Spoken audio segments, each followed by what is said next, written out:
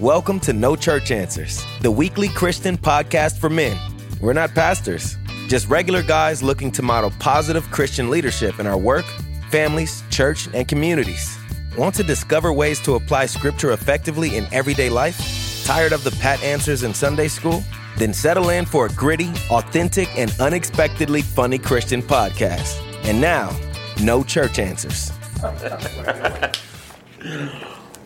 And welcome, everybody. We're glad you're here. Where is here? Here is Sugar Land Baptist Church, Sugar Land, Texas. Grab a globe, spin it around, bang! Put that finger down, probably in Texas. Southeast corner of Texas is Houston. Southwest side of Houston is Sugar Land, and that is where we are at. And what are we? This is the Man Up Podcast, Spiritual Oasis for Men. We're not pastors, we're just regular guys. But you know what? In this climate that we're at today, we get to talk about stuff you typically do not get to talk about. And you men of faith out there, I'm sure it's a lonely journey, but not when you come with the Man Up group. This is our 102nd podcast. Hard to believe, and we're glad that you've been here, as many as you have been able to download. They are archived on SoundCloud. Of course, you can get us on iTunes. We have a Facebook page at Man-Up.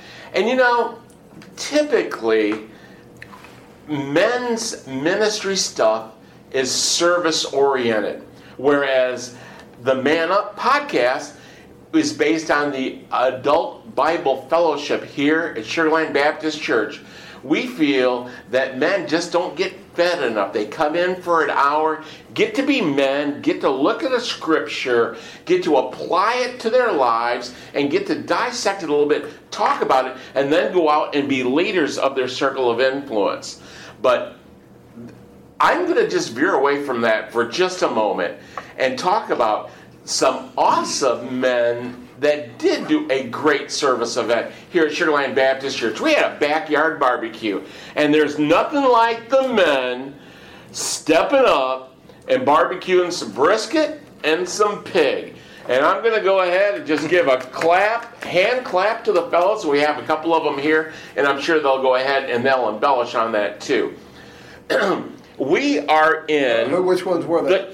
Which one? Bills, which ones were they? Oh, okay. All right. Well, I'm not going to take any credit for it. It was Dean Kyle, who was professional Koshu. That's right. That were in on it. But we're in the Connect 360, Truth and Grace.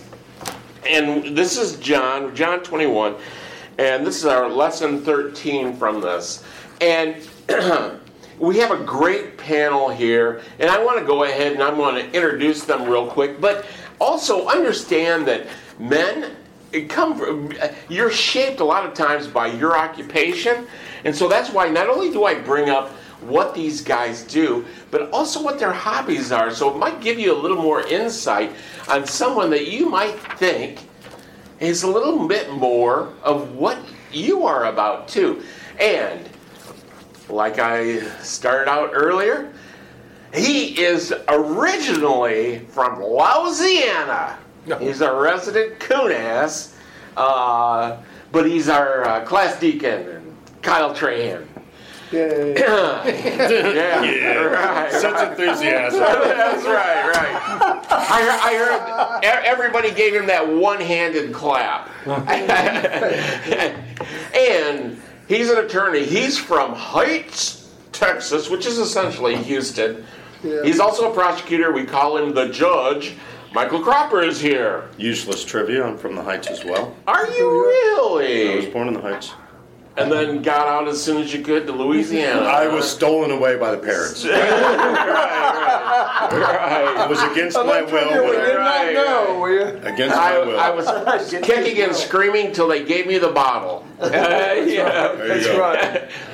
And this dude is from Galena Park, so he made it all the way to the other side of Houston. And he's a world-class trainer. We call him the professor. That's Robert Koshu is here. Yay. And now the long-distance guy, I think he's, it's like, what, New York? Brooklyn, New York! Get out of here. You ever wondered about somebody like that? Well, wonder no more, because he's right here. He's a world-class policy writer, as well as a little bit of a professional poker player. I'm talking about Mr. Steve Titch. My name is Bill Cox, and originally I'm from Michigan. But I'm just a sales guy, kind of a writer and actor, and I was a pig farmer. So boy, was that a luxurious upbringing. And we're glad you're here. And I want to go ahead, and because this is men, a lot of times men just want to know the summary. But before we get into it, we'll go around the room, let each of the panelists here talk about the lesson a little bit, then we'll read the scripture, and then we'll dive into it a little bit deeper. Gonna go ahead and start out with Mr. Steve Titch. I've heard this section of scripture preached on. I think the preacher at the time titled it "Gone Fishing," and I think there's a lot in it for men. There's what you do when you're dealing with a major crisis or a major development in your life that's confusing the heck out of you. And also the whole idea of getting closure and resolution, which is something many people don't have a chance to do, and Peter gets it here. Oh, excellent. Professor. I always find this to be an interesting callback. One of the very first stories we have with Peter and the disciples is Jesus telling them, they're in his boat, and they kind of push the boat out a little bit. Jesus teaches, and he says, "Go out and fish." And Peter, being Peter, looks at Jesus and says, and I always view this as rather sarcastically at this moment, because he really didn't know who Jesus is yet. He goes, "We fished all night and didn't catch anything, but because you said so, we'll go out here and cast our nets." I always view this as very sarcastic. And their nets basically break. Right. And this brings it back full circle. Right. Jesus tells them again, go out and fish. Excellent. And you don't get any. So, Judge. Yes, it's a continuation of the Easter story. We've looked at that for the last 3 weeks, 3 podcasts. The first one, the last one, or third one back being Jesus before Pilate, and the condemnation, the ridicule he went through, and then being crucified on the cross.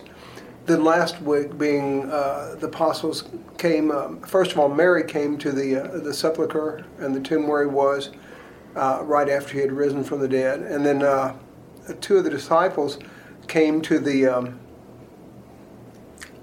sepulcher also, the tomb, which was Peter and John. And interesting you bring up Peter, Robert, because they all went to the tomb, and Peter and John looked in, decided Jesus was not there, and left. Impatient Peter. This is why I say it. I'm not sure about John, but impatient Peter. Had they stayed a little longer, they would have seen Jesus. Because he came to see Mary. Mary came back afterward, after she went and got him.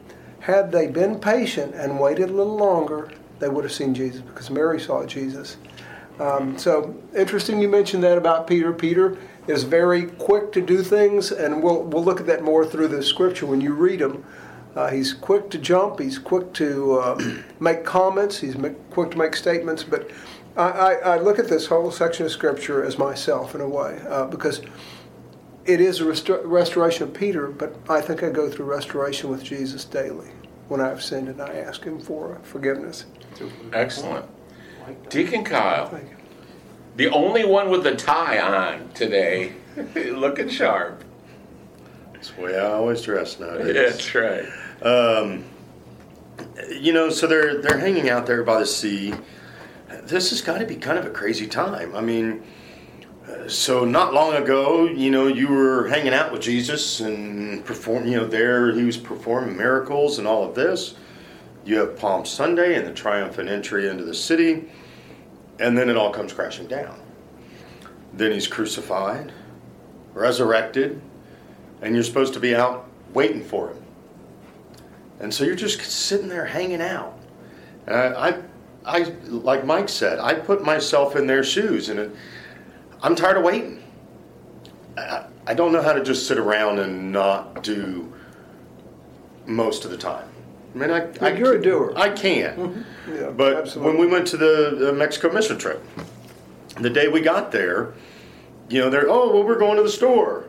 And they're going to load up with produce and whatnot. And it's, who all wants to go? And most everybody went. I was there to work. We started welding right away. And so I would have been that guy. Hey, let's go fishing. Because that's what he knew to do. So, I don't know. And we'll get into the rest. Before I read the scripture, I just want to throw in my 2 cents worth. And the thing about it is, and I totally identify with this story too, how often do you take a class or have an interest of something that you really think that you want to do, and you go all the way through it, and then you don't apply it? It's like you've done everything necessary, you got all the prerequisites, and then you just never engage. And I can't tell you how many times that's been me. And so when I see this story, I understand it, and I understand what the restoration means to Peter. So, and with that, we'll go ahead and read the scripture, and we're in John 21. Afterward, Jesus appeared again to his disciples by the Sea of Galilee. It happened this way. Simon Peter, Thomas, also known as Didymus, Nathanael from Cana in Galilee, and sons of Zebedee and 2 other disciples were together. I'm going out to fish, Simon Peter told them. And they said, we'll go with you. So they went out, got into the boat, but that night they caught nothing. Early in the morning, Jesus stood on the shore, but the disciples did not realize it was Jesus. He called out to them, friends, haven't you any fish? No, they answered. He said, throw your net on the right side of the boat, and you will find some. When they did, they were unable to haul the net in because of the large number of fish. Then the disciple who Jesus loved said to Peter, it is the Lord. As soon as Simon Peter heard him say, it is the Lord, he wrapped his outer garment around him, for he had taken it off, and jumped into the water. The other disciples followed in the boat, towing the net full of fish, for they were not that far from shore, about 100 yards.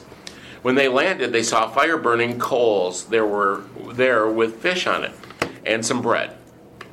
Jesus said, bring some of the fish you had just brought. So Simon Peter climbed back in the boat and dragged the net ashore. It was full of large fish, 153.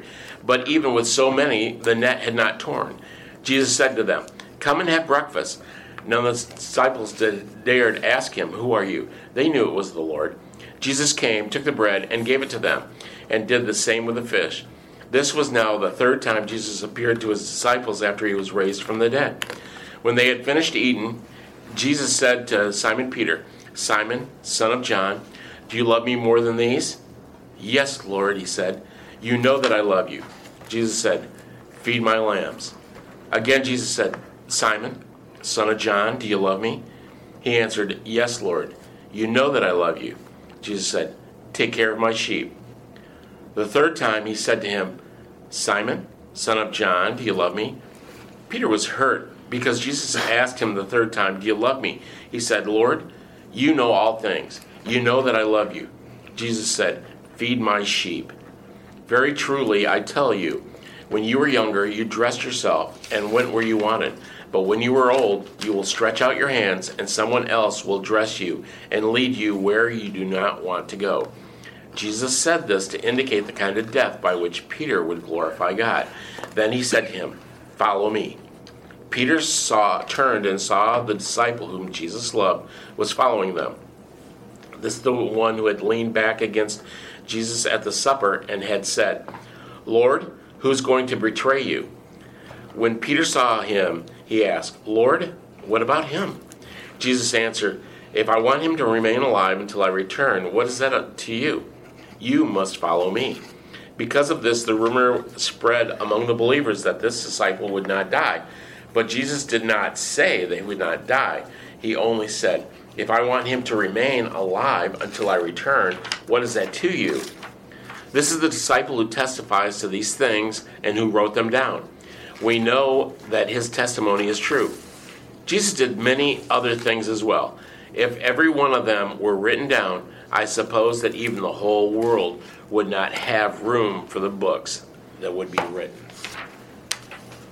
Peter has not accepted his assignment yet.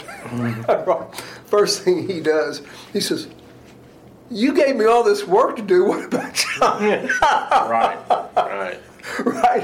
And it's so common. It's just none of your business. Right? It's very typical Peter. Right. It's first to jump out of the boat in the water. First to run and get the fish when he needs fish. Right? First one to say, "Why me? Couldn't John get some of my assignment too?" So it's and he's the key of the story, as you guys mentioned, as we mentioned, that in fact Jesus is pointing his hand at him, saying, "Peter, do you really love me?" And here the author and we all believe that he's given the opportunity to restore his identity with Christ because he denied him 3 times, right? And I think that's why he asked him 3 times. Right. Yeah. Well, there were parallels there. We're Yes. around a charcoal fire. The Yes, way we were that's right. on the Thursday he was arrested. And so, yeah, I think it's totally about that, and totally about Peter, and Peter does a tough thing here because he goes to Jesus. He knows there's been a bit of a breach there. I mean, he did that denial very publicly. Jesus heard him and saw him, looked at him. He certainly was remorseful about it, Peter was.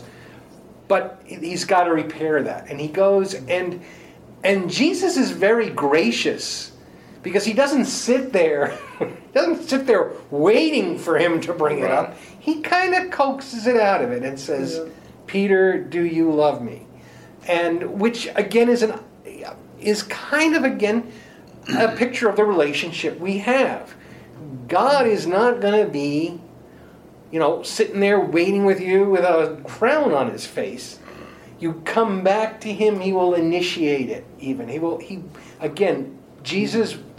Jesus meets Peter where he is. We've talked about it. Peter comes to him, true, but Jesus basically gives him the opening there to speak his mind. Well, they do a cookout. Yeah, Cookout. Yeah, there you go. They go and they breakfast. do a cookout and they have fish, and they talk and they fellowship, and that's something guys we don't get a lot of. Where we in today's society, it used to be, preparing meals was a undertaking and a communal thing. Yeah. Right. And anymore, I had supper through Burger King today on the way here. Coming from my office, and it's just not something that communally occurs that often anymore. Even where you sit and eat together, the statistics of families that everybody's eating at their own time and their own schedule anymore is even crazier. And so it's bringing us back to a core element of community where we're called as Christians to really be as a group, to sit and talk and be around each other and be with each other as a part of that. And even Absolutely. even so, it's like an after work thing. I mean, they had spent all night fishing, which was their job. That's what they did. They went back to their they're jobs. tired, and they went back to and there's Jesus making breakfast for them. And you look at it that way. There's something very informal and relaxed about this story. The tension of the upper room isn't there because the disciples are back where they live. They're in familiar surroundings. Right. This is back at the Sea of Galilee, very near where they lived. And so there's something very relaxed about this. We don't know what they talked about, but we can imagine them. Like men would after work, knocking back a few. And It's so relaxed. It's so relaxed, like you say. I missed the miracle right off, and I've heard this story all my life. Throw your net on the other side of the boat, just like that. You and I talking. Jesus says, "You guys catch anything? No. Throw your net on the other side." And here's a miracle, a sign for him, just as if he's there doing his ministry that he had been assigned to the Heavenly Father. They also listened to somebody that they didn't recognize. I mean, they didn't recognize him at that point. Throw your net on the other side. What's this fool know? We've been doing this all night. Say Come what? on. Say what? And they did it. So, sometimes we have to listen to those outside voices. What struck me about this was the fullness of the restoration. How many people do you know that when they've messed up, the person will go, well, I'll forgive you, but I'll never forget. That's not full restoration. Right. Whereas with Peter, and this is a subtle thing, do you love me more than these? And then he goes, then the next one is feed my lambs. And then the next is feed my sheep. As if he's elevating to being the head shepherd. Okay? You're not in the nursery anymore. You're going to be feeding the sheep. You're going to be the shepherd of this. So in a way, to me, that's a full restoration of Peter and acknowledgement of his position and where he needs to be in the church. And there's also, if we go look back at the denial, what sets that up is during the Last Supper, Peter says, I will, I'm ready to die for you, to Jesus. Right. And that's when Jesus says, kind of shakes his head and said, no, you're going to deny me 3 times before dawn. In this, Jesus communicates to Peter that he will have the courage to die for his faith. He says, you will be led. I mean, this was written after Peter's martyrdom. So, and that traditionally he was crucified allegedly upside down. So John is writing this after Peter had died. So Peter dies around AD 64. I was actually trying to find it during the Nero persecution. And so at the same time, there's the restoration, but then the leadership, and then saying, yes, Peter, not only that, the next time this happens, you will not deny me. You will have the courage to lead you God. where you do not want to go. And so that can be also, you can read that in different ways. That could be Peter's death, but it could also be a message that sometimes you're going to be pushed out of your comfort zone by the Lord. Right. Jesus again serves the disciples. When he's waiting on the shore, he's already fixed them some fish, and he's fixed them some bread. And it says he's the one that served. And he says, come eat bread. Then he took the bread and broke it, and he took the fish and served it to them. Again, as a master, like he told them. He says, in the upper room before he died, he said, I want you to serve your brothers and your sisters, whatever, everyone, as if it were me. You're not above them. You are to lower yourself to their level. And as Kyle and I can attest to, getting the fire to the right place and when you're grilling and cooking is probably the hardest part of everything. And Jesus took care of that. As you're saying, he put that, he served again. And he's already died and rose from the dead. He didn't have to do anything. But instead, he's his usual humble self. Well, and not only that, but he didn't do it with a miracle. Yeah. He did it by physically serving. That's true. And so by physically serving, he's giving them another example of service. And with that, we're going to go ahead and take our hard break. This is Man Up podcast number 102. We will be right back. Hey, pastors and church leaders. Are you looking to create an exciting program that will attract, engage, and inspire men in your congregation? Book a live Man Up Spiritual Oasis podcast for your next men's ministry event. Called Authentic, Gritty, and Unexpectedly Funny, Man Up has been delighting podcast listeners since 2017. We're not pastors, just regular guys willing to talk about scripture and how we can apply it to our personal faith journeys. Man Up is a refreshing alternative to predictable motivational speakers, offering your audience a chance to connect with everyday Christian men who don't settle for routine Sunday school answers. Interested in learning more? Visit man-upspiritualoasis.com or contact Bill Cox at liveshow@manupmedia.org. And now, back to the fellows of Man Up. And welcome back. This is the Man Up podcast number 102. We're not pastors, we're just regular guys trying to deepen our faith. This is a spiritual oasis for men. We hope that you get enriched by this podcast as we dive deeper into Scripture and then just try to bring applications that that really are man type. And like I alluded to in the opening, so much of this and is designed after the Adult Bible Fellowship, men's only Sunday school class, but important part of men Christian leadership is service. And that's what Jesus did. He was serving. He was serving Peter and Thomas and the fishermen, and just like you guys did when you were doing the barbecue. Yeah, where was the fish anyway? Yeah, it was no fish. No You're right. fish. We had 3 different meats. Come on. Right. And I just want to point out that so we did a little competition. We had Team Brisket and Team Hog. Right. And Kyle played both sides. He was a fat brisket. And Cook came over and cooked brisket with me, and then cooked hog all day with Corey and John. So, which both were amazing, by the way. But I did want to put that out there, and I want to encourage, our listeners. I talked a little bit about service I put a blog post out.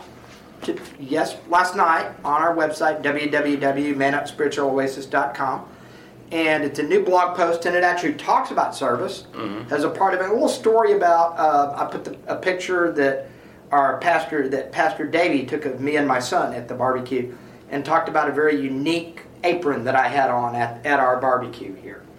So encourage our listeners to go hit our website up. You can find all of our podcasts, links to our Facebook page and our Twitter account as well. And if you don't have a computer and don't know what the internet is, I'll just tell you, it was the coolest apron. It was his dad's apron from... If they don't know what the internet is, they're probably not listening to this podcast. So They might have an iPhone. Come on now. well, then they got the internet. They've got the internet. That's It was my dad's apron. He had wore it for around 30 years barbecuing at his church. Right. And so mine looked a little different than everybody else's because I wanted to wear that. I got a question. Oh, go ahead. So why did he wrap his outer clothing around him and jump into the water? I mean, I get that he's out there working, he's taking off his shirt, he's wearing the white undershirt, to put it in today's terms. And he, oh God, it's the Lord. And he jumps in, he's all excited, but he stops and wraps it around himself. I think he's wearing a loincloth. People speculated he's out there on the water fishing. Naked. His underwear bag. His underwear, yeah. I mean, it's more or less like Respect. bathing. Yeah, and I mean, he had to be decent, right? Yeah. So I think that's the way some. I think it's funny. He jumps in the water and swims and leaves everybody else to mess with the fish. Oh, absolutely. No, that's because like you said, that's so Peter. You had to haul it in. I was rooting. This was pretty hard work, and I hope you have it, Robert. I sent you some pictures. You would keep because they had no ice, no refrigeration. When they caught the fish, they kept it in the net and they rowed it back. They were lucky if they had the wind. They might get some wind aided on sail, but generally they needed manpower. And when they got to shore, they had to haul that boat in with the net. And my understanding is they had something of a retaining pool that would keep the fish alive and fresh until it was time to sell it. But it was probably bought, sold, and eaten that day by their customers, by the people in the town. That makes perfect sense. But it was, so he jumps in. Now, those guys are probably rowing pretty hard. And he realizes his mistake. Do you notice that? And he always did this with Christ. Christ says, "You're going to deny me 3 times," and he does it, not thinking. And then afterward, he realizes his mistake, and he runs and hides and cries or whatever he does feverishly. And here it says, Jesus said, "Bring me some fish," and he's the first to jump. Yes. I left them there to bring in the fish, and so he's a little bit apologetic, and so he's the first one to go get the fish. In fact, it says he pulled the whole net in by himself. So he did. He figured it out again after jumping in the water and leaving them all to work. He says, "Oh, I kind of left them alone." He runs up there and gets the net too. I got sidetracked. Well, Yeah, exactly. the 3-time restoration, the comments about his death, where he was crucified, and then the comments about John, the little throw-out line that Jesus makes about, if I want him to remain alive until I return, what is that to you? I always found that to be a very interesting line. You know, it's why are you worried about that? And I think some of that speaks to us as men, because we tend to worry about what's going on with the other person. What's out of our universe? Yeah, exactly.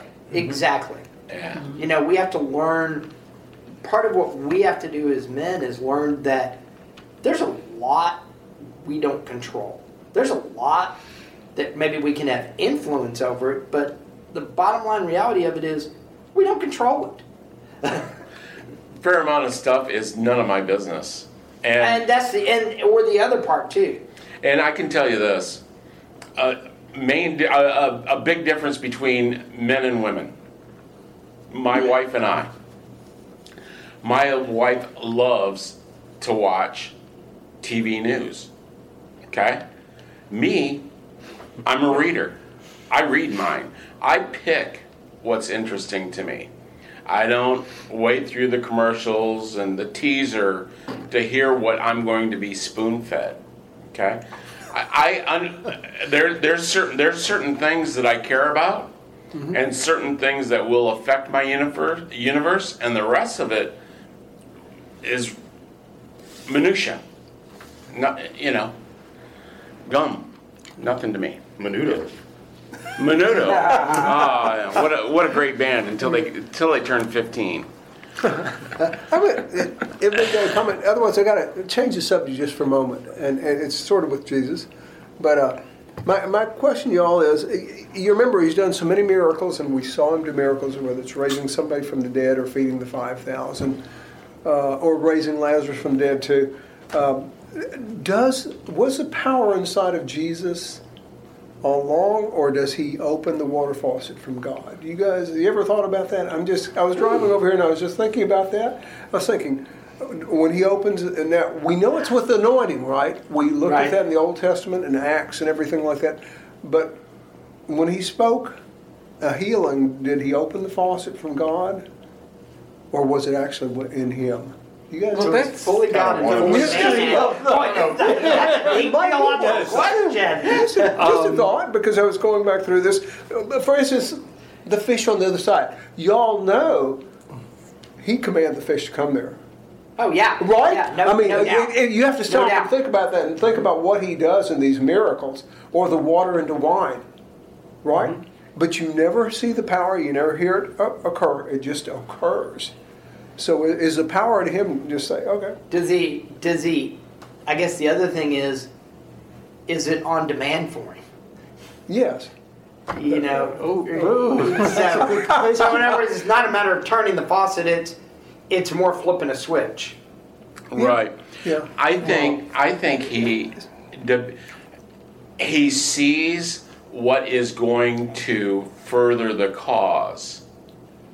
And sometimes you have to push the special button to further the cause.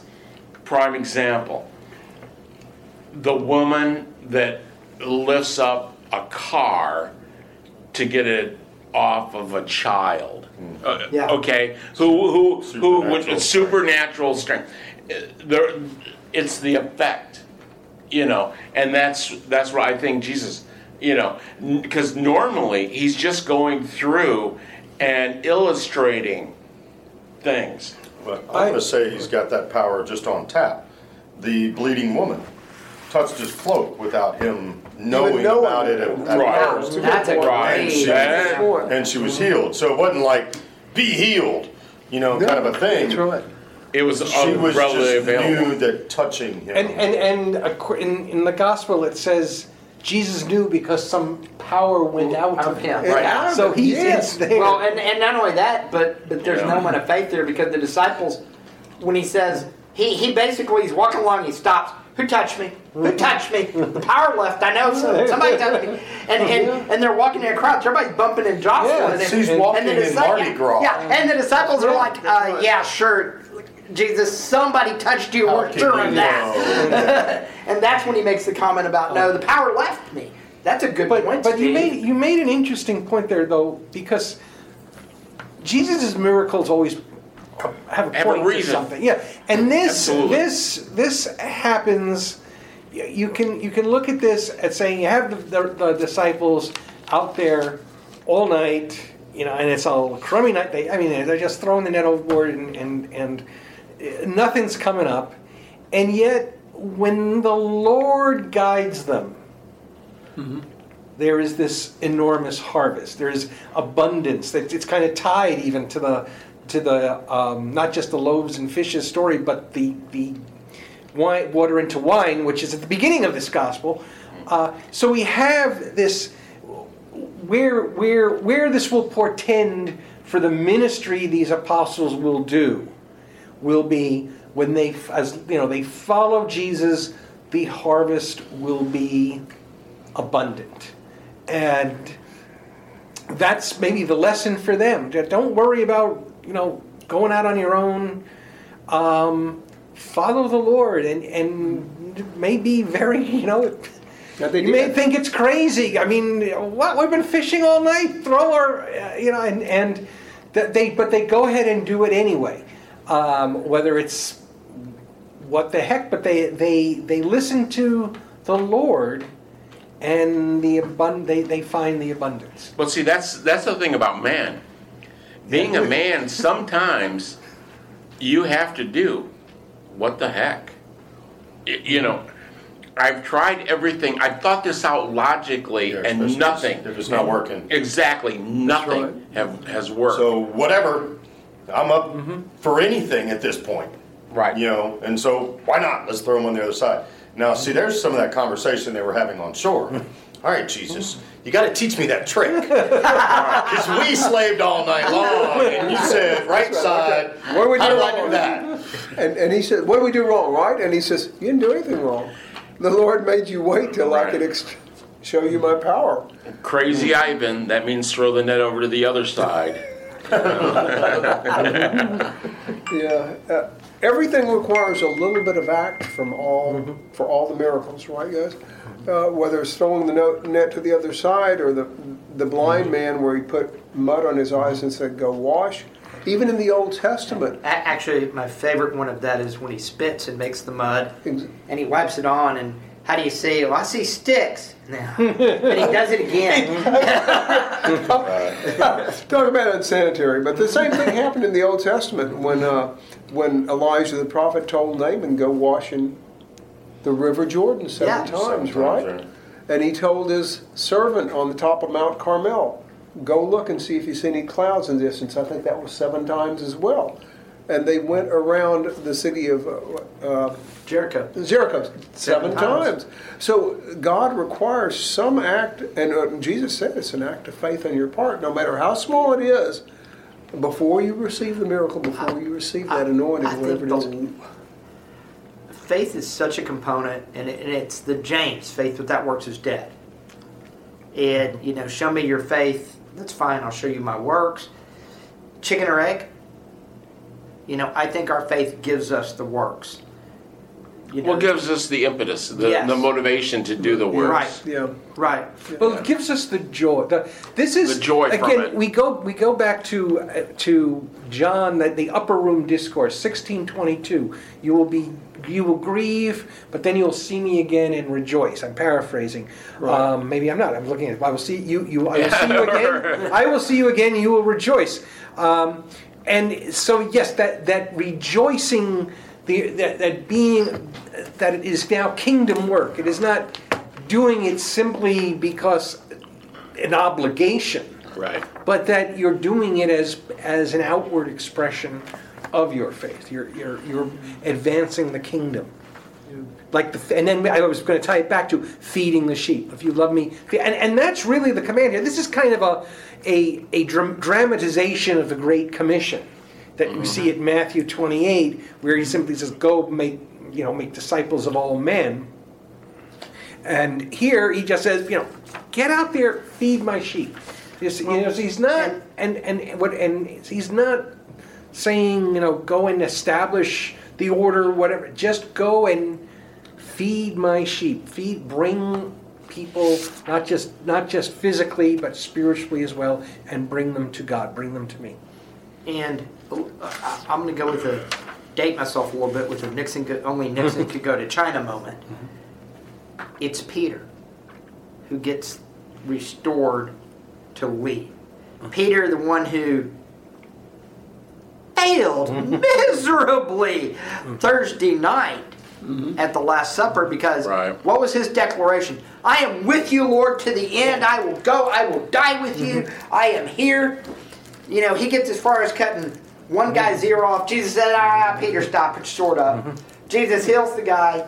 Peter kind of hides in the shadows, following along, and then gets asked by 3 different people. The last one is the little servant girl, who he basically curses out. Words that we can't use in the Bible. What kind of words? No, I don't know the man. Expletive, I don't know him, expletive. Kind of thing. And is that from the Message? Yes, it is. but he's the one that gets restored. The one who had the utter failure. I think part of the great work of Christ is using those who you least suspected. Peter, the one that denies it. A bunch of fishermen up in I've got a question Galilee along those lines. And then Paul, who... I've got a question along those lines because it is brought up here, and I'll give credit where credit's due. What happens to Peter if he does not have this restoration moment? I don't know. I don't think he has the confidence to do what he had to do. Well, he's not going to have the confidence to die for Jesus. He's the one that preaches the sermon that we did back. I'd have to look at the podcast number, but back when we did Going Viral, going in Acts, he's the one that preaches the sermon where 5,000 people were converted in one day. Well, we celebrate when one person joins the church. Can you imagine Pastor Taylor preaching and 2,000 people come down to be baptized on a Sunday? That was Peter's sermon. Our church doesn't hold that many. Exactly. But he said, what a heck of an invitation. He might have been restored, but it wouldn't have been a complete restoration. And instead of, he might have been a part of the church, but he wouldn't have been the leader of the church. So he would have been in the pack, but not leading the pack. And I'll throw this out. Did you need a Peter to be the leader? Absolutely. Oh yeah. Absolutely. That's his character. That's his character. Yeah. You need that fiery, get out there and get it done personality. And I think in each of our lives, there's certain things that we are fired up about, and it's part of being a man. Whether as you lead your family, your community, your church, your circle of influence, whether it's your customers or whatever, there's certain things that you're fired up about, and you certainly should be. And those are the ones that you take the lead, that you take the lead on. And I think this was Peter's destiny. I've been. The question comes out of the study I've been reading alongside this lesson. It's by it's the NIV, New International Version Application Commentary. It's by Dr. Gary Burge, who teaches at Wheaton College in Illinois. I knew him. We attended the same church when I lived up in Chicago, and we were in the Christian education then. So I was really happy to see he's written the book. So if he's listening, hello, Dr. Burge. But he says 2 things could have happened to Peter, assuming he stayed as a witness to Christ. And he applied it to some of the brokenness we find in the church when people do not go completely to the Lord for healing. And he thought there would be 2 paths. One would be zealous overcompensation. The idea that he's always going to have to be doing penance for this, an unending penance that never makes up for his failure. And it takes the form, it says, spiritual discipline becomes spiritual regimen. And again, there's no rejoicing heart. It's a judgmental overzealousness to compensate. The other is kind of the other side of the same coin, total guilt and despair, depression, fear of failing again. We touched on that a moment ago. This rather not being humble before the cross, which we are called to be, but erasing yourself. I mean, God still sees value in you. That's why He saved you. And that kind of that total depression aspect comes from it. And he said, and Burge says there are people in a church like that. And the lesson here is that you go to the Lord for this restoration, and again, you become rejoicing in your faith. Your faith, the grief goes away. Our grief turns to rejoicing. Well, how many people, though, do you know that mess up, whether in church or in family life, and then they come back and they're never restored? And it could be that they were given the opportunity by their spouse or their church, but they never feel worthy. So they're the ones that hold themselves down. I've seen instances where that occurs, Bill, like you say, but it's usually because somebody strayed and went back to drinking or smoking or something that drug them down. And so they went and returned to the Lord and recommitted their lives to the Lord, and then they went back to whatever drug them down. So I don't know that it really happens that I've seen where they just fall out of, they come back to the Lord and rededicate themselves and then walk away from it again. They almost have to walk away from it because there is a joy in rededicating yourself to follow the Lord and asking for restoration and then attempting to do that. But you have to continue on that path, and He has to help you because it's impossible to do it by ourselves without His help. Well, we're coming down to the end of podcast number 102, and I hope you've enjoyed the study, although we are going to come back and pick up a couple lessons that we did skip.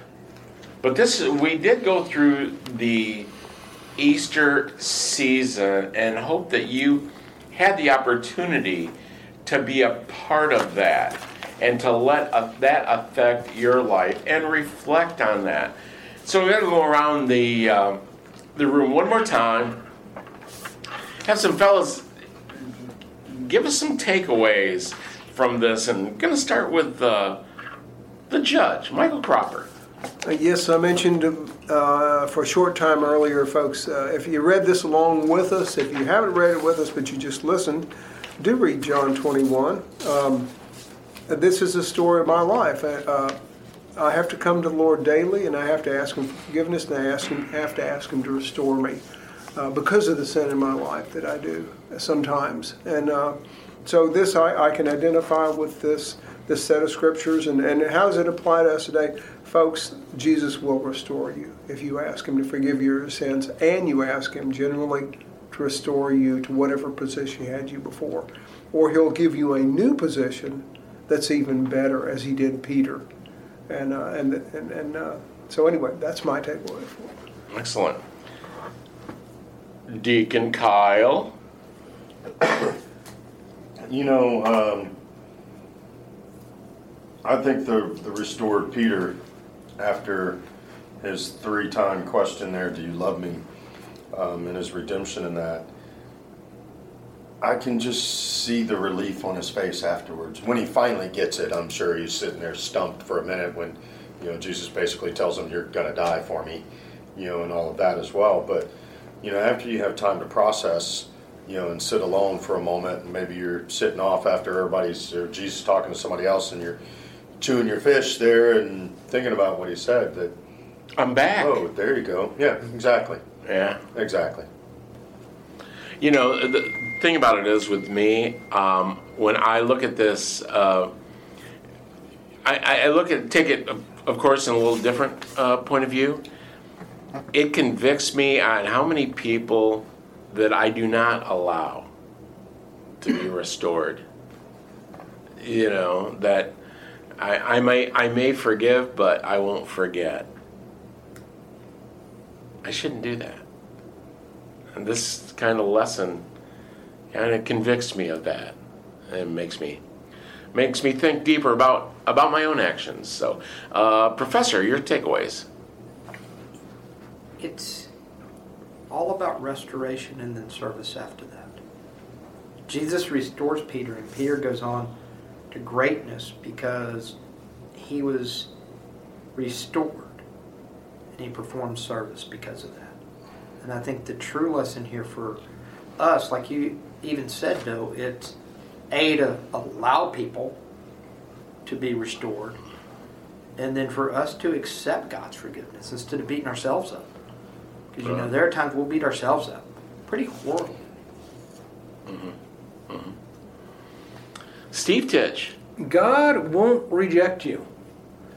And to your point, Robert, I think this hung heavy with Peter. He didn't talk about it much, but this was a massive failure on his part. We can sit here and judge him for it. I would agree with that. Jesus didn't judge him for that. He did not. And again, we've talked about this so many times. The Lord wants relationship. He wants. He will give you that restoration because He has created you for a relationship with Him. And this is number one case in point. It's a living version of the prodigal son story. The prodigal son is restored. Whatever has happened is forgiven and forgotten. And we in this story we know the outcome. We know that Peter receives the Holy Spirit and becomes the leader of the early church. Yeah. Just like we want you to lead your church. This is Man Up Podcast number 102. We invite each and every one of you to get involved in a local Bible-based church. Why local? So you'll go. So you'll participate. Get involved in an adult Bible fellowship. And get in a men's-only group. And if there isn't one, start one. You've been listening to No Church Answers, the weekly Christian podcast for men. Tell us what you think. Leave a comment or a review. Want to know more about us? Then visit nochurchanswers.com and our Facebook page. Check out our video series on our YouTube channel. You can also become a patron of No Church Answers by visiting our Patreon page. No Church Answers is a production of Man Up Spiritual Oasis Media, which is solely responsible for its content.